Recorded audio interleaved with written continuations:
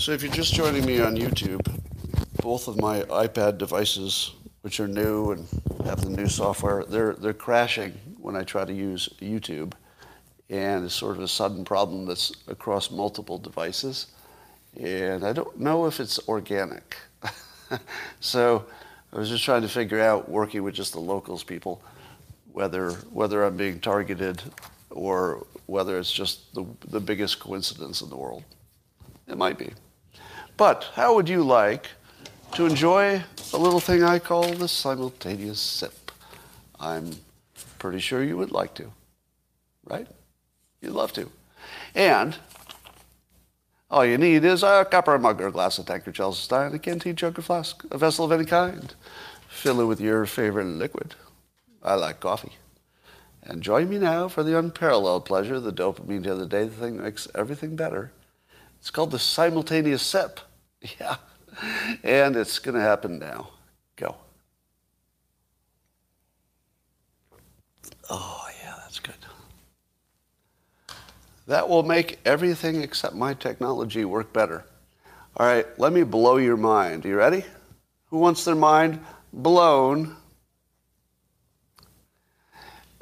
I've been forever curious why it's so difficult, given modern technology, to do easily a split screen with a guest, right? Now, you know that people do it all the time in recorded scenarios, and you know that networks can do it. So a big network can do a split screen with guests, and that way you can have a pro and a con guest. I'm starting to wonder, and put on your conspiracy hat. You ready? This is just pure conspiracy. We all enjoy conspiracy theories, right? Am I right that you regard them as entertaining? Because I sure do. Here's my conspiracy theory. Why is it that there's not a popular, easy-to-use product for somebody like me to very quickly put two experts up to figure out what's true? Do you think that's because we can't figure out how to do it live?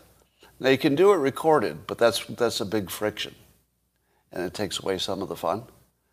But I'm starting to wonder if we had that technology, it would be a complete transfer of power.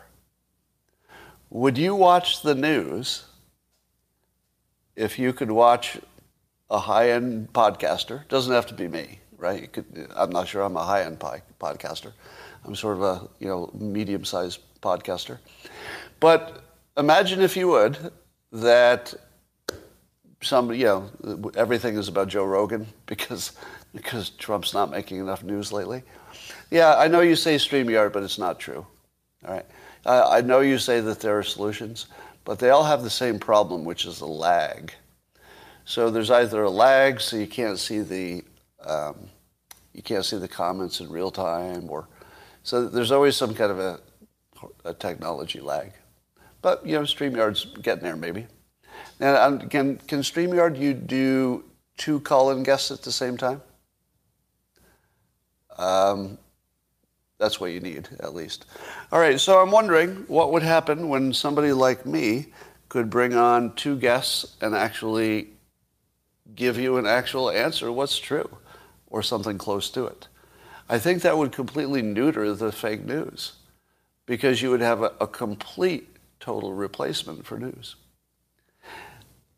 Interesting, isn't it? I remember it was several years ago, I saw a quote by Mark Cuban. And he said that if you wanted to know what the news is, he checks Twitter. He doesn't check the news. I mean, you wouldn't go necessarily to CNN.com or FoxNews.com. You'd go to Twitter. And I would say the same, right? Wouldn't you? Because Twitter will get all the network sources, but it also gets all the independents and all the individuals. It's going to get the person with a phone who took a picture of the event. So Twitter, in many ways, has already sort of siphoned off a lot of the energy from the major platforms. But imagine if you could go to Twitter and easily call up Tim Pool, just to pick a name, And Tim Pool already had on the two experts who are giving you the real news about what's true and what isn't about the headline. It'd be hard to watch the regular news, wouldn't it? I mean, that little bit of technology that lets you do that quickly and painlessly, just the difference in reducing the friction of how hard it is to do that is going to change the entire nature of power, basically. The entire power structure of the world would be transformed by that technology. And why don't we have it? So that's the thing, is that if you realize how powerful that would be, it would just completely transfer power to independent people who are giving you the news. Maybe there's a reason we don't have it. Just wondering. That's my conspiracy theory. All right, on February 1st, the American public will reclaim its sovereignty over its own health decisions. We appreciate the government's assistance during the crisis. The crisis is over. Do you know what a fake because is? A fake because is sort of something I came up with that's a name for something Cialdini talks about. A fake because is when you give somebody a reason that isn't really a strong reason, but you didn't need one, because you're talking somebody into something that they wanted to get talked into. So when somebody wants to be talked into something, they need any reason. They don't need a good reason, just any reason. So that's the fake because. It's the fake reason. The government wants to get out of the business of regulating the public. The government does not really want to be telling you to wear face masks. The government doesn't want to mandate things. It's a very uncomfortable thing for the government to do because it will never win all your love doing that. It's just not good politically. So in my opinion, the government wants to be talked out of it, but needs data, it needs a reason. It can't just arbitrarily say, well, we were deeply involved, but now we're just going to walk away. Can't do that, right? But as the Omicron takes over and the vaccinations have reached a certain rate and the therapeutics are a certain place and the people who are going to die, unfortunately many of them did, we're at a whole new place. And the government would like to get out of the business of regulating the specifics of your health decisions. They really would. Now, I know you think to yourself, I don't know, I think it's a big plot to control your life. Can you hold that bet? I'll make a bet with you that the government wants to unwind this as fast as you do. It just doesn't quite know how. Or it's not quite time yet, I suppose, would be another way to say it. And I don't have any worry that you're going to be wearing masks forever. Like none. But if you do, let's just agree to check on it in a year. If we're wearing masks in a year, number one, you won't have to worry about me because I'll put a bullet in my fucking head if that's the case. But I don't think we're going to be wearing a mask in a year. So let's just hold that. You know, if you think we are, I won't fight with you. Let's just check it in a year. See who's right. And so the fake because is this, that the public is powered up and gave it a deadline. A deadline is a fake because. But it's also not a crisis anymore. So the moment we, the public, tell our government that the crisis is over, we appreciate the assistance. You don't have to get into what they did wrong. That's a separate conversation. But there's no doubt that the government worked very hard on behalf of the public, mostly, right? So I do think you need to thank the government for its hard work, even with the flaws. Nothing's perfect. And I think we need to give them permission to end the crisis. The government needs your permission, you, the public, to define it as no longer a crisis. So let's do that. February 1st, the crisis is over, and that's the fake because. The fake because doesn't replace the fact that there are lots of perfectly good reasons that have existed for a while now. I'm just saying that sometimes you need a political reason. And the fake because is the crisis is over. So the more you can say that the crisis is over, the less reason there is for the government to have any control over your sovereignty. So that's the argument. Give the government a reason. Give them a reason and thank them. Thank you, government. Here's your reason to stop doing it. I have a question for you. You've all noticed that the troll activity kicked up around January 1st, I assume, because it's an election year, right? And I can't tell what percentage of my critics are trolls, but the ones who are just, shouting me down and trying to make my life harder appear to be paid. But I can't confirm that. We know that there are past reports of that exact thing, of people being paid to pester anybody who was pro-Trump, for example. So I'm assuming that these are paid people, but I'm trying to figure out exactly how they imagine their mission. If in fact that's what they were. What would it look like? Would the goal of the trolls be to simply siphon off my energy? So I'm putting less energy into whatever they don't like? Is that it? Are they trying to degrade my influence by changing my brand so people don't pay attention to me? Is that what it is? Are they trying to make me quit talking about politics? Like, I wonder if they actually talk about it that way or conceive of it in that specific way, or is it really just as general as go pester those people? I mean, what would it do? What's the mechanism of why that would be a good thing that you would pay for? I mean, I think it probably does work, and I think it's real. I just would love to hear an insider explain their thinking. Have you ever heard it? Yeah. And people have asked me why I respond to trolls. Do you ever wonder about that?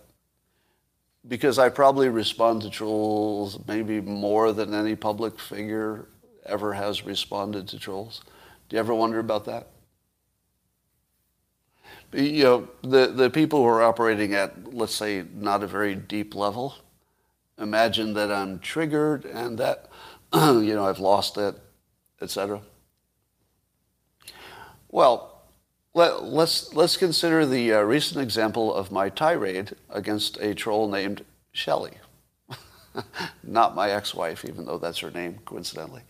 And Shelley said what I thought were some unkind things to me, and untrue, on YouTube, and I said some things back to Shelley, and that became a meme because apparently when you use the C word and in the context of other F words and you're talking directly to a woman, people think that needs to be a meme.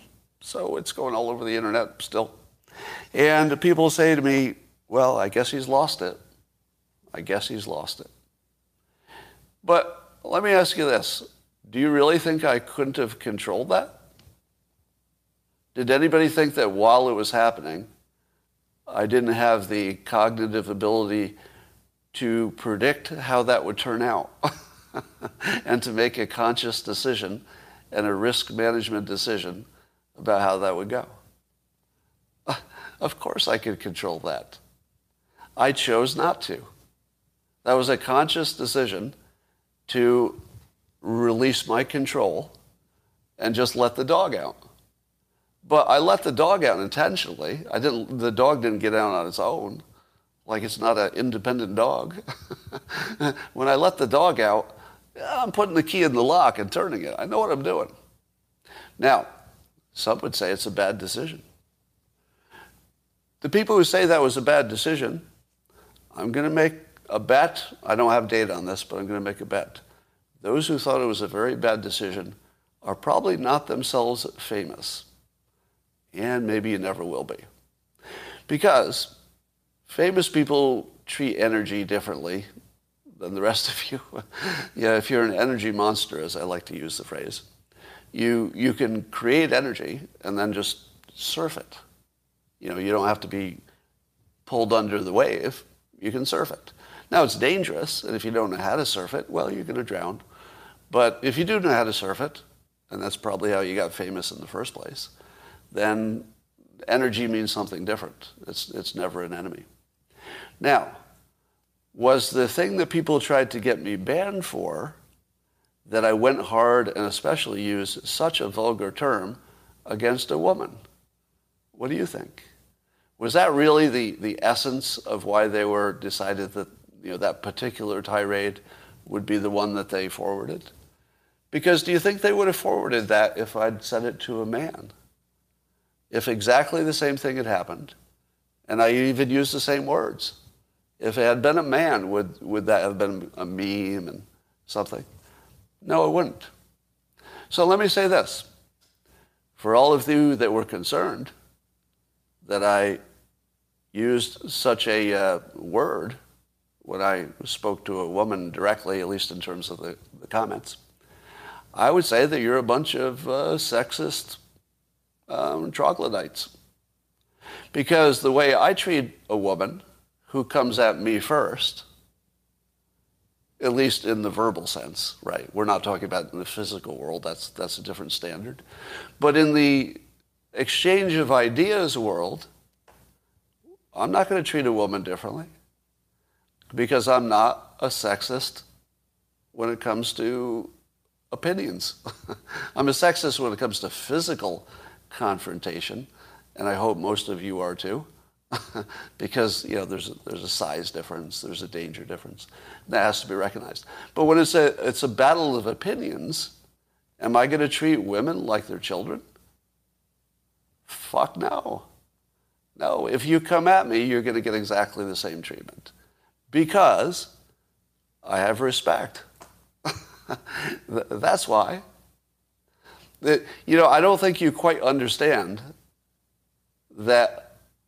When I went after Shelley, it's because I believed she could handle it.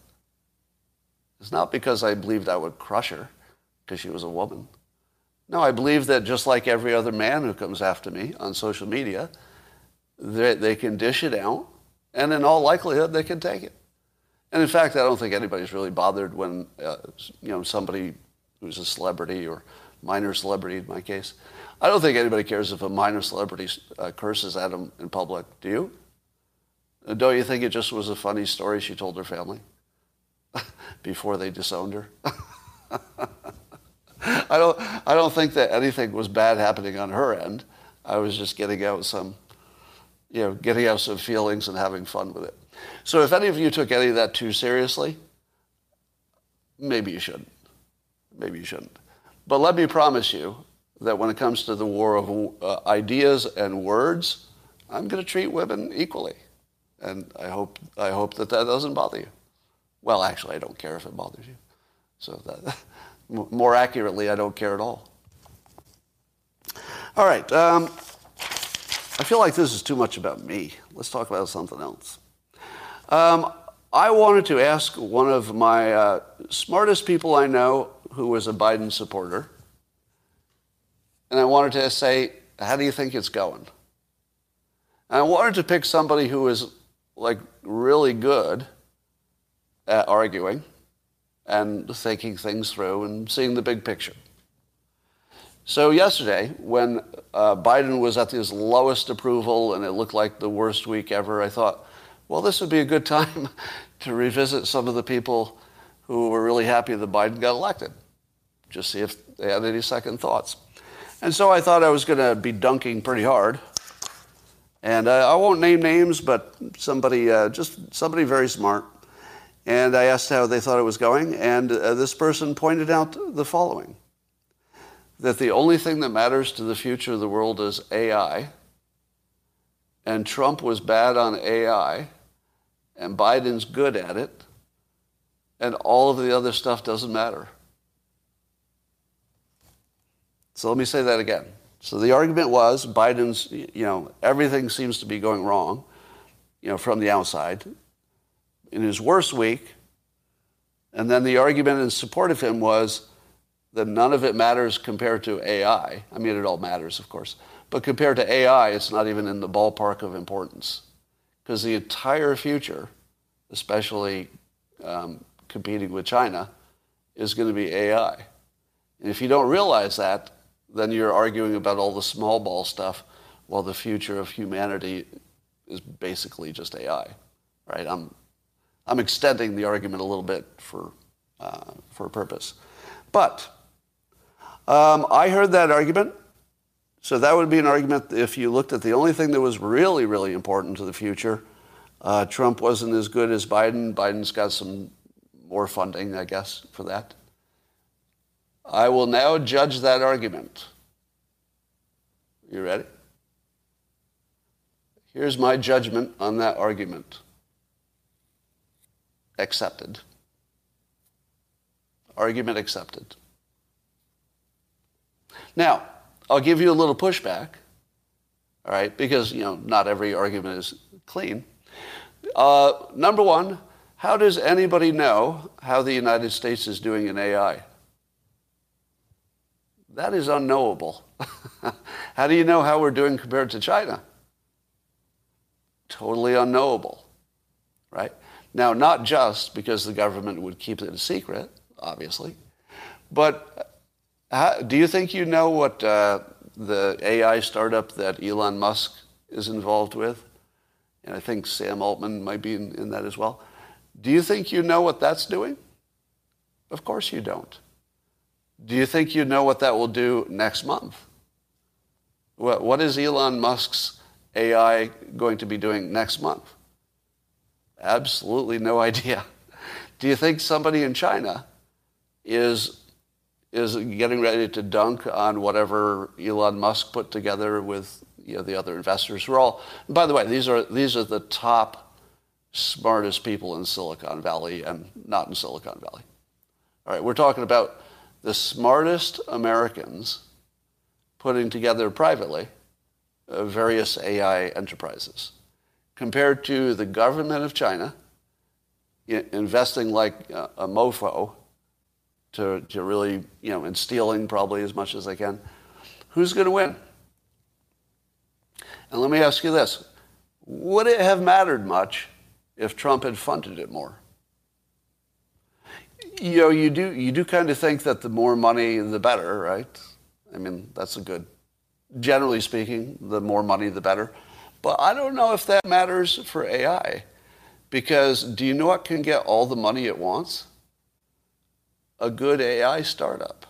Am I wrong? I'll take a fact check on that, because I made an assumption there that I don't think I have backing for. But if anybody is in the venture capital business, can you confirm that? That if you had a promising AI startup, the only thing you wouldn't have to worry about is getting funding. So is money even a factor? I mean, money is a factor in everything, but if you can always get all the money you want, almost as soon as you want, relatively speaking,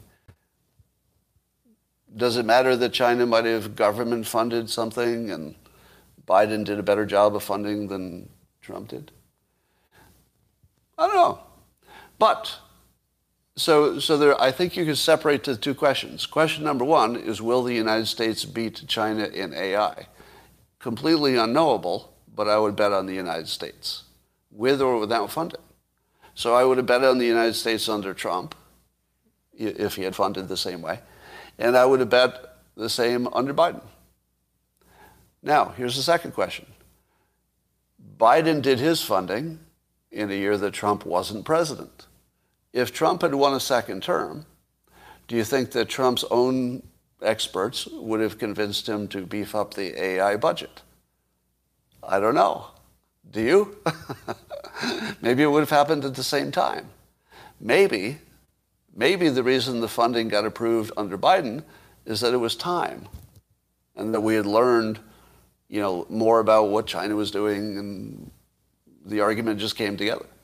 Do we imagine that Congress, the way it's constituted now, would have been, let's say, in favor of more AI funding this year, but would not have in the final year of Trump's administration? I mean, did the nature of Congress change that much that AI would have been more or less valuable within those just few years? Don't know. But let's get back to the argument that AI is the big thing. I will I will see your AI and I will raise you Space Force. I would argue that Trump putting Space Force together is going to be more important in the future than a lot of things, still less than AI. I'm going to give AI the edge as being more important than space, but you also have to have space. You also have to have it, and Trump was strong on that, put together Space Force. So from a real-world perspective, it's hard to say that Trump did worse in AI because nobody knows how it's going to go, or even if the funding would have made any difference. But I will agree with the statement that Trump did less on AI, and it was maybe there's a real good argument it's the biggest priority. I don't see anything wrong with that argument.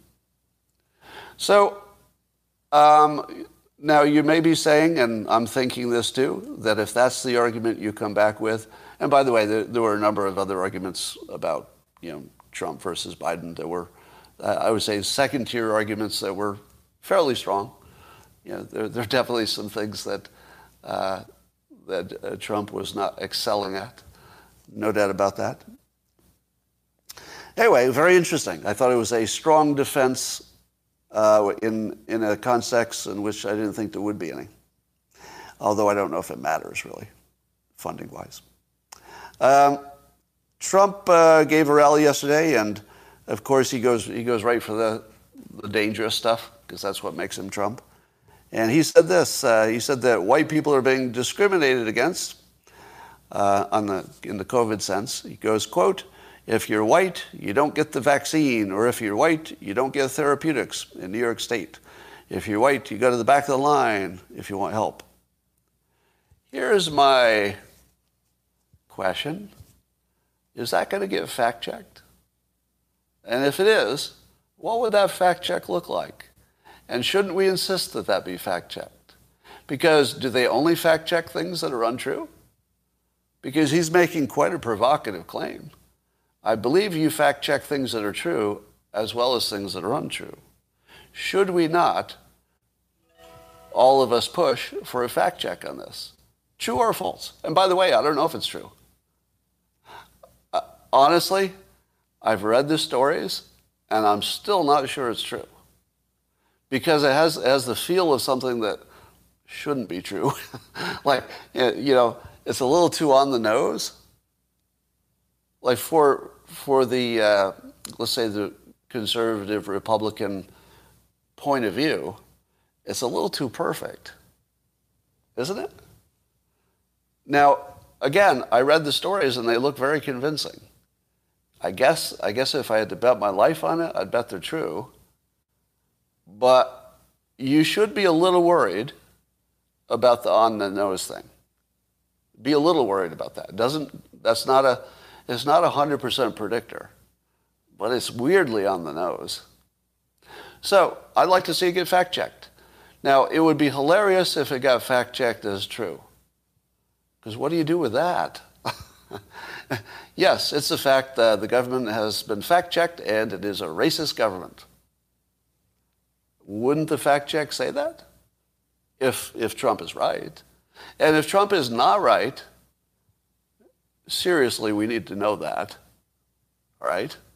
Because I feel like he's probably right. If I'm wrong about him being probably right about that, I would seriously want to know that before somebody else points it out, right? I don't want to get in a Twitter battle with somebody who fact-checks me on that and I found out it was never real. So fact-check it. Let us know. Or do we live in a racist country that has decided that the health of white people will be subordinate to the health of the others, or not? Let's find out.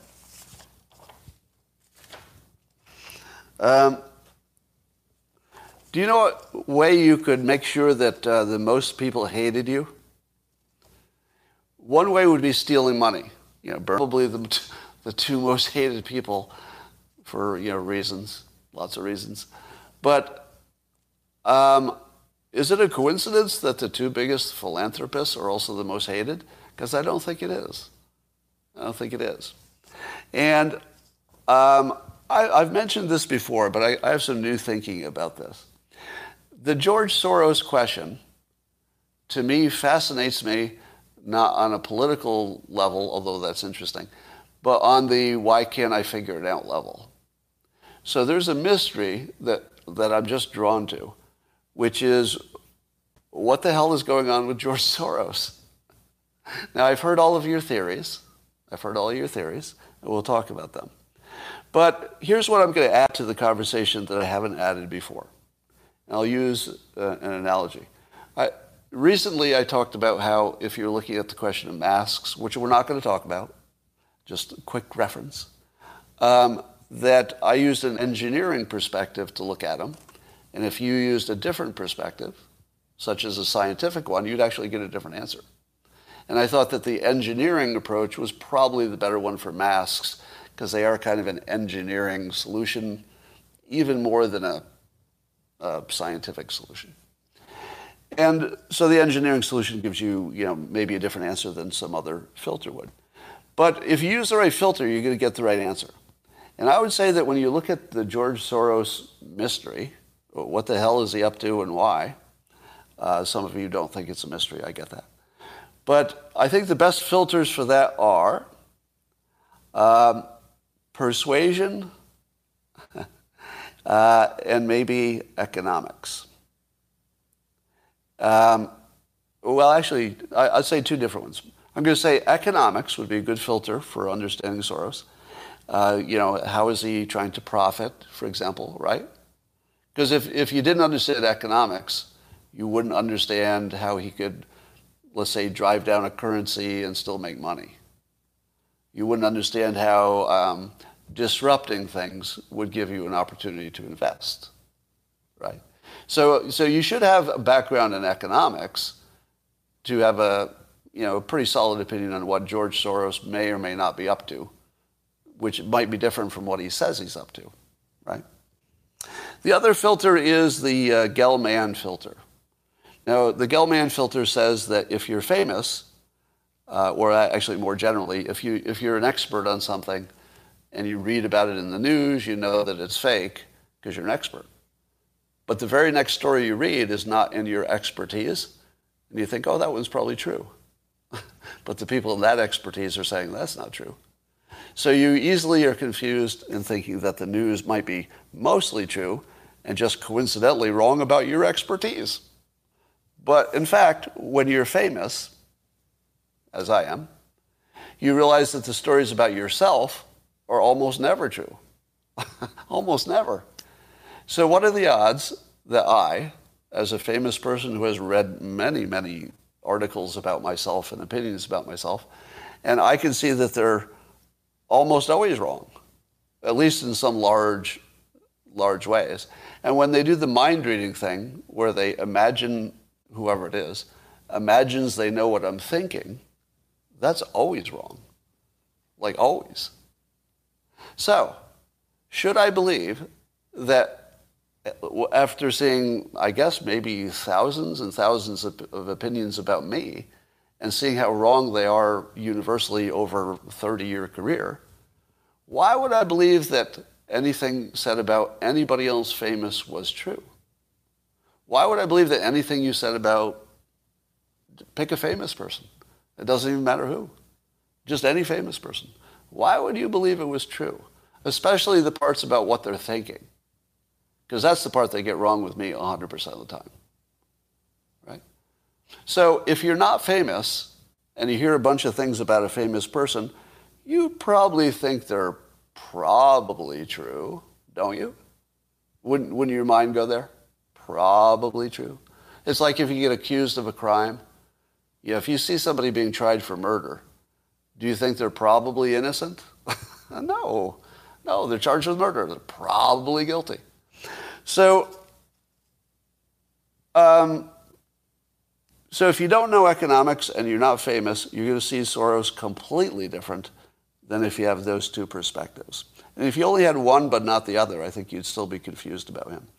Now, here's the other part of the mystery.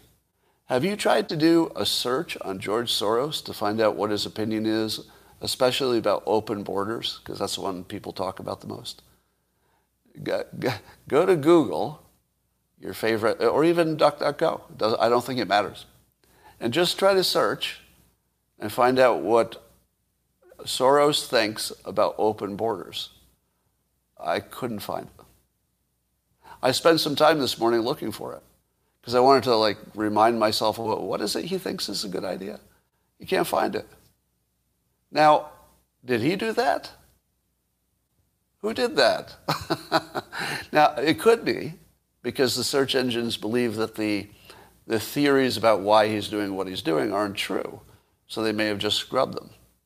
Or did he do it? I don't know. But I know you can't find it. So the only thing that I could find, readily, I'm sure if I spent another hour and went, page by page into the 25th page or something, DuckDuckGo gave me the same outcome. Try it. See, that's the weird part, is that if DuckDuckGo had given me different results, then I'd know what was happening. But that's not what's happening. It's just gone. I don't know where it is. If it was ever there, I don't know. Maybe it was never there. That could be part of the mystery. So I have this huge mystery about it. And let me talk about the economics. I heard that, here's some things I heard about him. That, first of all, did you know he's giving away his fortune? Right, so here's somebody who's giving away, and it's confirmed, it is going away. His fortune started, big, and now it's smaller. And he is very aggressively giving it away. Look, here's a case of cognitive dissonance right here. In all caps, Scott speaking out of ignorance, says the right lane bandit. Now, what is it when somebody yells at you in caps and makes just sort of like a generic thing? Now, isn't the entire thing that I'm talking about right now my ignorance? Wasn't my point my ignorance? I said there's a mystery, I don't understand, I'm therefore ignorant. So the troll comes in, and then he says, Scott is ignorant. That's what I'm saying. See, you're trolling. You can't even troll properly. You're so fucking dumb, you can't even troll properly. And I've got to think that's got to be the lowest bar for talent there could ever be. Here, troll, I'd like you to go in and insult this guy. Just say whatever he says is true. Just say the opposite. Okay, I got it. Whatever he says is true. I'll troll well by saying the opposite. Got it. And then I say, well, I don't understand what's going on here. And the troll says, you don't understand what's going on here, in all caps. And I wonder if there's any kind of a performance review for trolls. Like, does he have a boss? Is the boss going to look at that and say, God, there was one fucking rule. You listen to what he says, you disagree with it. How many times do I have to tell you, don't agree with him, disagree with him? The all caps part is brilliant. I like that you did that because people really respect it when you say all caps, and that will give great credibility to your opinion. But please, go try again. Say the opposite of what he's saying next time. The opposite. That's how I imagine his performance review goes. Anyway, if you knew that he were giving away his fortune, and that's confirmed, do you believe that Soros is in it to make money for himself? Go. In the comments, knowing he's giving his money away, is he in it for the money? Did I mention he's giving his money away? And then the question is he in it to make money? No. No. And then I heard a comment that he gives his fortune away in part to reduce his tax burden. No. No, you don't give money away to reduce your tax burden. That's not a thing. It's not a thing with Soros. It's not a thing with you. It's not a thing with me. It's not a thing with anybody. And it's never been a thing anytime, at any place, in any dimension, in any part of the whole fucking world. In no part of the world has anybody made a fucking penny because they gave money away, like charitably. It's not a thing. You reduce your taxes because you gave your fucking money away. You didn't make money. You didn't find a clever way to get in on the free money racket by giving your money away. So can we at least agree to give up on Soros is trying to make money by giving his money away? He's not. Whatever he's doing, it's definitely not fucking that. All right? Now, we're not saying he's a good guy. I'm not defending him.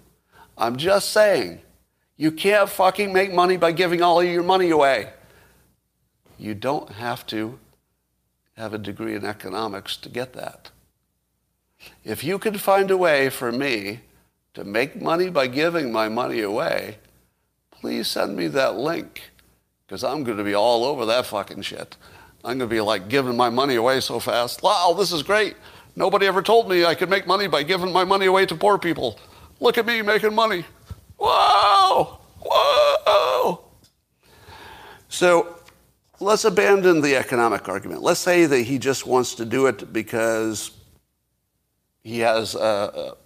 would you buy that whatever reason he's doing it for is for his sense of what is right and wrong? Could you give me that? Could we all agree that whatever he's doing is his own personal sense of what's right and wrong? Because I think he says that, right? I mean, he says that directly. he writes it. It's exactly what he says. And that seems pretty reasonably, posterity. Might have to do with his ego, right? Could we all get on the same page that it has something to do with ego, posterity, maybe even guilt. Maybe even guilt because of the way he made his money, right? Could be just guilt. Maybe he wants to revive his family name for the benefit of his children. But do we agree that in his personal opinion, which might be wrong, could well be wrong, but would we agree that in his personal opinion, he's trying to do something good for the world? Would you give me that or no? It's a hard question, isn't it? Now, I'm not saying he is doing something good for the world. I'm saying that by process of elimination, since there's no economic benefit that anybody could, reasonably imagine. Well, you say influence, but remember, he's like 100 years old and he's going to be dead. Do you think that he cares about his personal influence that's going to be like a few years left and then dead? I mean, I think he's doing it for after he's gone, right? Don't you think his incentive is more about after he's gone at this point? Because he's like 100. So then the question is, how does he describe what it is he's trying to do? Now, if you look at his website, it all looks like awesome things to help poor people, right? So, but I mean, that's his description of it. That doesn't mean that's what's really happening. And how do you eliminate this explanation? So one explanation is that he's evil and he wants to control things, and I get that. And I'm not eliminating that. So if you're a Soros hater, I will give you this. I don't know how to eliminate the possibility that it's all evil. How would you ever do that? I mean, I can't read his mind. We can only look at what he does, right? That's all we know. So I can't eliminate that. But would you agree that another explanation could be this? That he gives his money to a lot of organizations that don't do exactly everything he would want them to do. Because that is sort of a problem with giving away a lot of money. If you give away, let's say, a lot of money to one organization, you can pretty much control what they do. But if you're giving away a lot of money through a lot of organizations and you're not controlling everything they do, aren't some of them going to be doing more than you want? Now, did you know that Soros is against the progressives? I just read it in his own words. That he considers himself very far from the AOCs and the Bernies. Like he doesn't like them at all. He's a centrist. More of a centrist liberal by his own description. Now you're saying, you're laughing? I'm saying what he says. So he actually complains about them going too far into the impractical. So, what the hell does he want? It looks like he's giving his money away because he wants to help poor people for whatever reasons, I mean, good ones probably, but also good ones for his reputation, his legacy, his ego. As long as those are all compatible with. Here's another one. One of my critics, old fool Adams in caps. Does anybody have just throw in, for those of the NPCs, I know a lot of NPCs are going to be coming here. Good comments for the NPCs would be Soylent Green, 1984, Holocaust, and any of those comments will be perfectly acceptable from the Great Reset. I don't know that I haven't seen Soros connected with that. Now, my understanding of the open borders is that he would like people to easily be able to cross borders for economic reasons. Am I wrong about that? Now, you're probably saying that he wants to do that to take down governments. But when he says take down governments, do you know what he means in his own words? Because he does say he wants to take down governments. You knew that, right? But do you know what he means by that, by taking down the government? He means giving the people more power. He means giving the citizens more power over the government instead of the other way around. Did you know that? Did you know that that's what he means when he says just basically taking power from the governments and giving it to the people who live there? No, I'm not mind reading. I'm saying that's what he says. And I'm not telling you it's true. If I told you it's true, that would be mind reading. I'm just reporting what he says. That would be his own description of what he's doing. I'm reporting it as of, I just read it, just before I got on here. Now, how many of you think that I'm defending Soros right now? Does anybody have that impression? I see yes. Yes. Now, what does it mean to defend? Because are you reading my mind? Because why would I defend somebody who was doing something evil? Well, did he get to me? Did he bribe me or something? Why would I do that? So here's a way. Here's another. When I see the cognitive dissonance tells, I'm going to call them out here. In all capitals, Andrew Richards says, "You are just lost." The "you" and the "lost" are in caps. Now that's just pure cognitive dissonance. Do you recognize them yet? This is the kind of comment you get, especially the caps, when somebody's finding that their belief system is getting challenged. Now, I'm not even telling you you're wrong. Have I? Have I at any point said that Soros is not evil? Because I don't know. How would I know? I've heard a lot of things about him, and I can't find good information one way or the other. But I'm telling you that if you haven't considered all the possible explanations of what you see, you could be blindsided.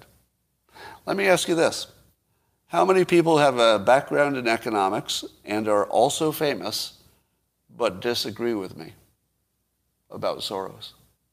Or I'm not even sure I have an opinion on Soros. I guess my opinion is I don't have an opinion, but I can't rule out the possibilities. Yes, me.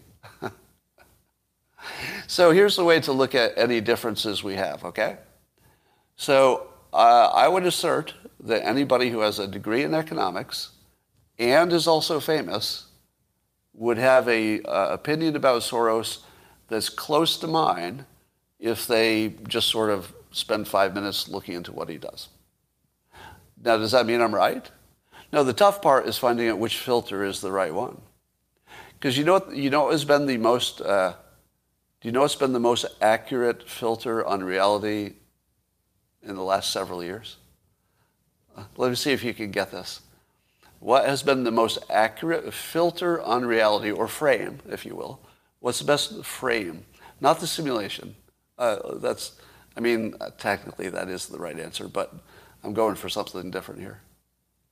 The most accurate predictive frame is that everybody's lying to you. and all the data is wrong and the experts are wrong. Now, I don't know. I just gave you all my logic for why, economics, blah, blah, and Gell-Mann theory, blah, blah, blah. But how well does all of my smartitude predict compared to, I don't know, I think everybody's lying.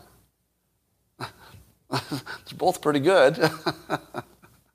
But I don't know if I've beat the average of just assume everybody's lying.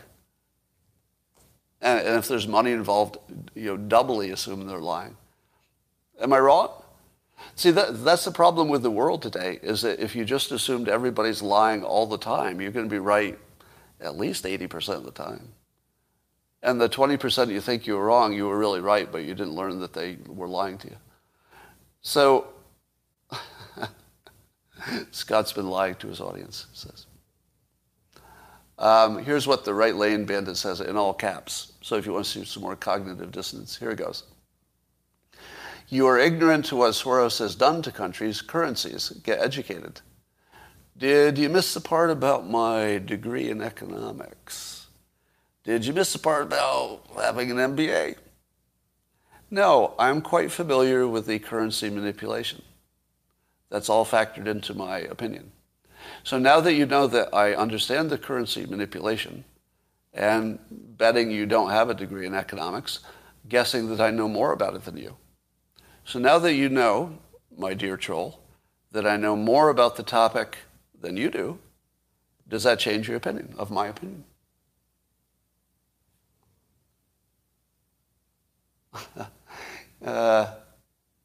So here's another troll, I think. He's quoting me. He says, if I couldn't smoke weed, I would have killed myself. Scott Adams, self-help genius. Well, no, that's a true statement. I probably would have. But that doesn't mean you should smoke weed. I definitely don't recommend that. All right. Let's not lose time with the trolls. The trolls are interesting because they teach you cognitive dissonance, which actually turns out to be my next thing. So when I started realizing that people were not disagreeing with me and were not critics, but rather they were suffering from binary syndrome.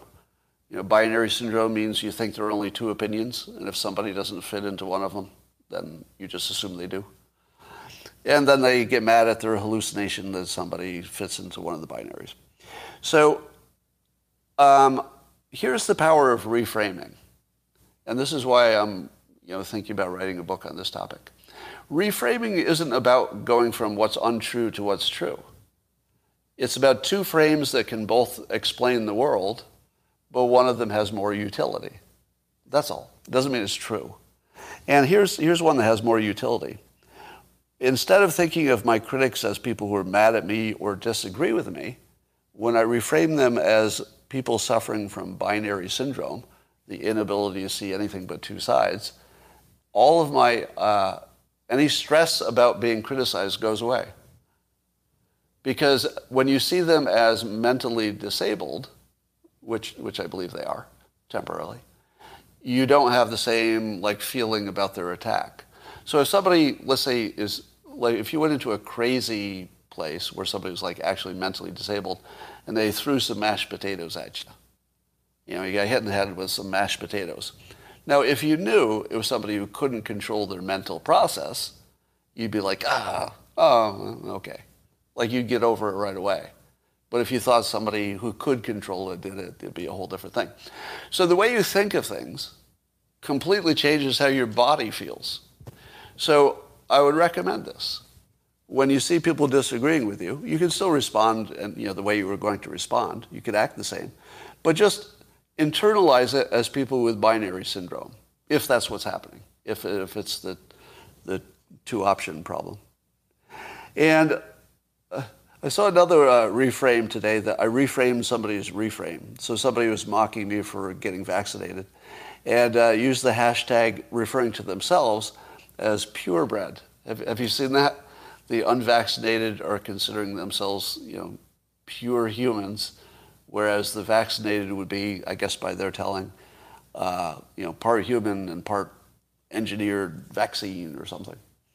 So he's trying to dunk on me with this hashtag purebred, which is an interesting take, because here's somebody who's worried about an engineered vaccine, but not worried about a potentially engineered bioweapon. He's not worried about the virus itself. And I thought to myself, can you call yourself a purebred if part of your body is a Chinese engineered, allegedly Chinese engineered virus? I would say that makes you an android. Or not an android, but a, what is it when you're half human and half machine? What's that word? You know, that word. I think we need a new kind of science. Our regular science has not worked. And I would like to push for science A and science B. Science A would be the science that, let's say science classic, where cyborg, thank you. If you get COVID, and it turns out it's a Chinese engineered virus, and any of it stays with you, you're a cyborg. I'm sorry. So let's have science A and science B. Science A would be the randomized controlled trials, the scientific process as you know it and as it's taught in school.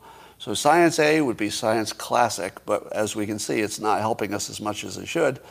So we need a new science, and I would call it an anecdote-based science. So instead of doing all the controlled trials, it would be a whole new branch of science which was based entirely on anecdotes. So you would make your decision on vaccines based on one thing you heard about. Or you heard about some athletes dying. Instead of doing a study, you would just say, athletes dying, boom, vaccine's wrong. Now, a lot of you are thinking to yourself, oh, Scott, get out of us with your The Onion sarcasm parody.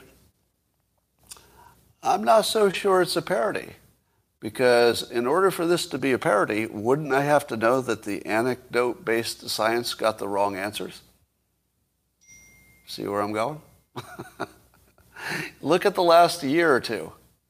Did the anecdote people get it right more often than the science people?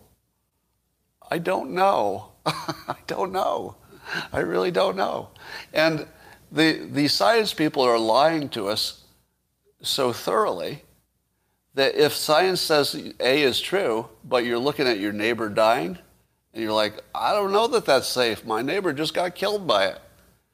Is that anecdote less valuable than the absolute unadulterated bullshit that is being sold to us as real science? I don't know. If you asked me 6 months ago, I would say, ha, ha, ha, ha, ha, ha, get away from me with your anecdotes.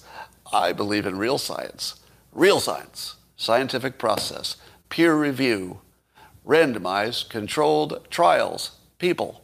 Anything less than that, I will not accept. And then you find out that the randomized controlled trials are just for the short term. And maybe the numbers are all fake or not.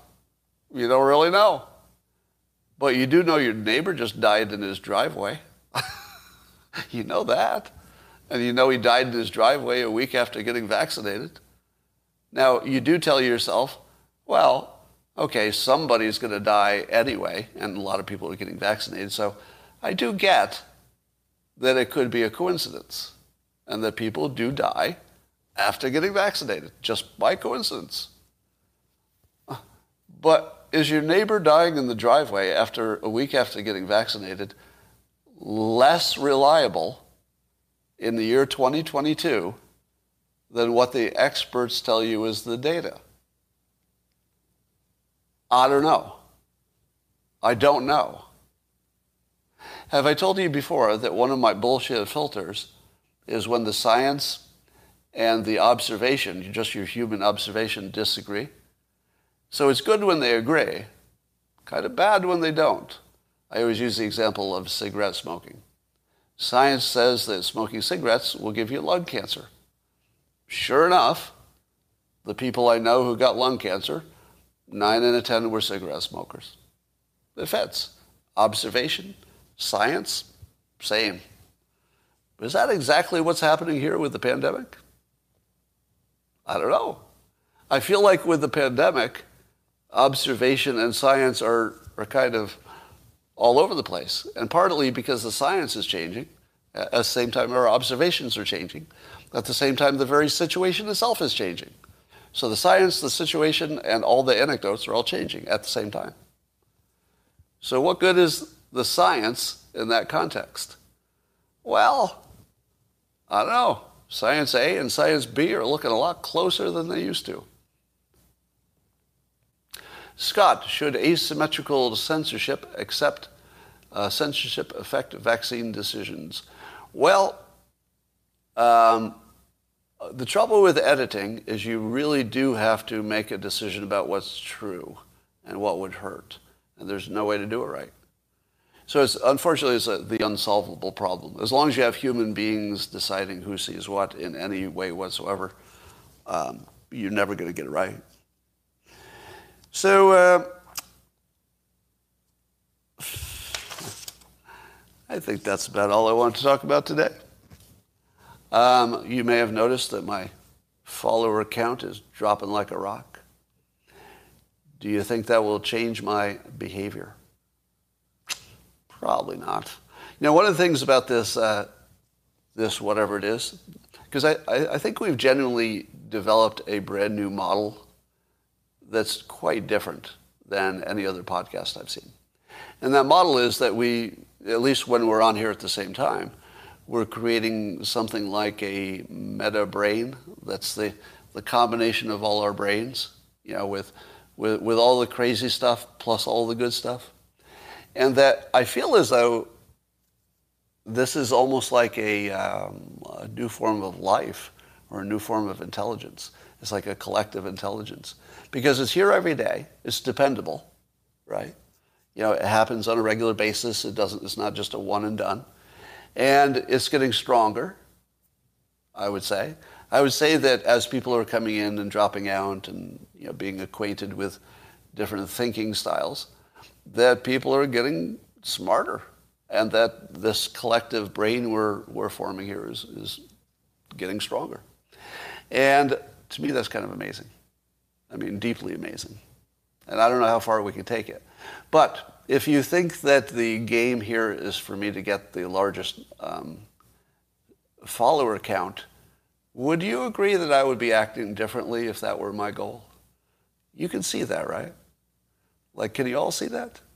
You know, you can tell from the production quality to the topics to the way I challenge my base, or let's say it's not my base, but the way I challenge the people who are my regular viewers. You can tell I'm not trying to just make you happy. Like, I'm trying to entertain you, of course, because that's part of the process. But, yeah. Newsstream says, we see you've changed. So now I think my take on that, the people who says you've changed, usually they mean my opinion on something. Is that what you mean? Say more about that. How many people think that I've changed? And what does that mean? Do you mean my opinions have changed? Or do you mean that, you are more defensive? Well, would you like a reason for that? So, have I told you before that if I have a bad day, I like to batch up all of the unpleasant things I like to do at the same time? I've told you that strategy before, right? Like, if you need to fire somebody, and you're like, it's going to ruin my day too. I don't want to fire, but I have to fire somebody. That if you're having a bad day anyway, and there's nothing you can do about it, it's just going to be a bad day, well, use that day to fire somebody. Because the day's already ruined. You're just intelligently combining things. Likewise, if you have a real stressful day at work, that's a real good day to exercise, because it'll really give you that extra push. So sometimes when you see me acting, I would say aggressive, not defensive. The stuff you see as defensive is trying to correct the record. because the trolls, if there are enough trolls, they create the record of who I am. And if the trolls create, let's say, a dominant record that is bigger than my own brand, then they could take me out of the game. So if you want me to be taken out of the game, then I should not respond to the trolls, because then they would define me.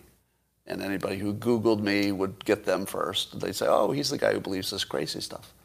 So part of the show is to show you what's wrong with their thinking and also to attack them, because I like to do it at least humorously when I can. If you haven't seen me go after the trolls, I do it as entertainment for you as well as working things out for me. But here's the extra level, the part that is less obvious. Do you remember when I was taking prednisone and I told you it was making me super aggressive? Many of you remember that. And I could tell too. Like it was really noticeable that my aggressiveness was just through the roof. Now I'm not on prednisone now, so I'm not on any kind of pharmaceutical or anything that would make me more aggressive. But sometimes things in your personal life are not going swimmingly right. And sometimes you need to get out a little aggression. And so I've, increased my workouts, which is working out really well. And then when my trolls come after me, instead of saying, ugh, I'm going to have to fix this again, another troll saying I believe something I don't believe, and I'll correct it. But instead of doing that, I'm like, well, fuck you. I think I'm going to have some fun with this troll. So, yeah, so sometimes you're just seeing me working out my aggression on the trolls, and you shouldn't take it too seriously.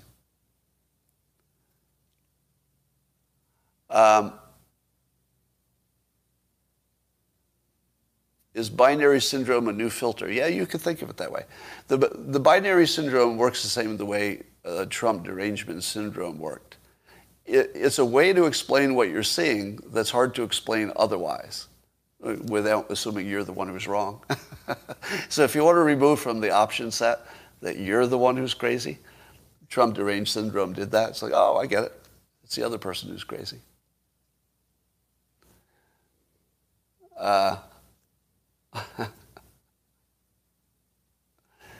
Yeah, I don't have any unsolvable problems, in case you're wondering.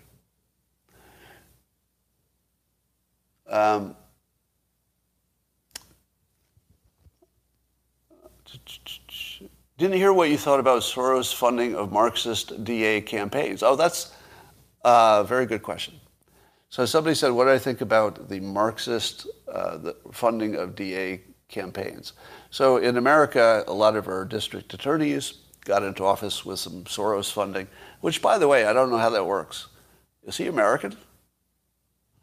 Can somebody tell me, does Soros have, he's not American, is he? How does foreign money come into our elections? Yeah. Well, I mean, I know he was born Hungarian, but he doesn't have an American citizenship, right? So it's hard for me to understand how that's even legal, that money outside of the United States is influencing our elections. I don't get that part. There's something I don't understand about how we allow that. I mean, I get that it's going through other entities. So I understand the flow, but I don't know why we allow that. Why is that legal? Anyway, so the question was, how do I explain funding the progressive DA prosecutors who are letting everybody out of jail for fairly serious stuff? And that goes back to my original calculation that he doesn't know exactly what he's getting for his money. In other words, he may be throwing his money at people who lean left without knowing exactly what that's getting him, because he thinks that might be like a little closer than the extreme right. So I would love to hear in his own words if he thinks he's getting what he bought. I'm going to make a prediction that you will never hear Soros say that the crime rate, which does have a lot to do with how many people are being prosecuted, I don't think he's going to support it. Like if you asked him that directly, well, what do you think about this? I think he's going to say something more along the lines of, I wanted to elect people who weren't putting people in jail for weed. Like, I feel like that's what he was going for, like maybe fewer drug-related prosecutions, and then he got people who were too extreme. Maybe. But this is what I say. And to my critic who was agreeing with me, remember, I'm coming at this from a point of extreme ignorance, and that's the point. Why can't I figure this out? If it's such a big deal, it shouldn't be that hard to figure out what he's up to and what the problem is. Anyway, I'm not supporting George Soros. As always, I'm non-binary on this. I just want to understand it. If there's some reason to hate him, I'm all in. Hey, if you have a good reason to hate him, and I'm completely open to the fact there might be. I mean, I hate him just for putting money into American politics. So that's it. All right, that is what I have for today. If the news gets more interesting, so will I. But until the news does, I'm a little bit bound by that. And I will talk to you tomorrow.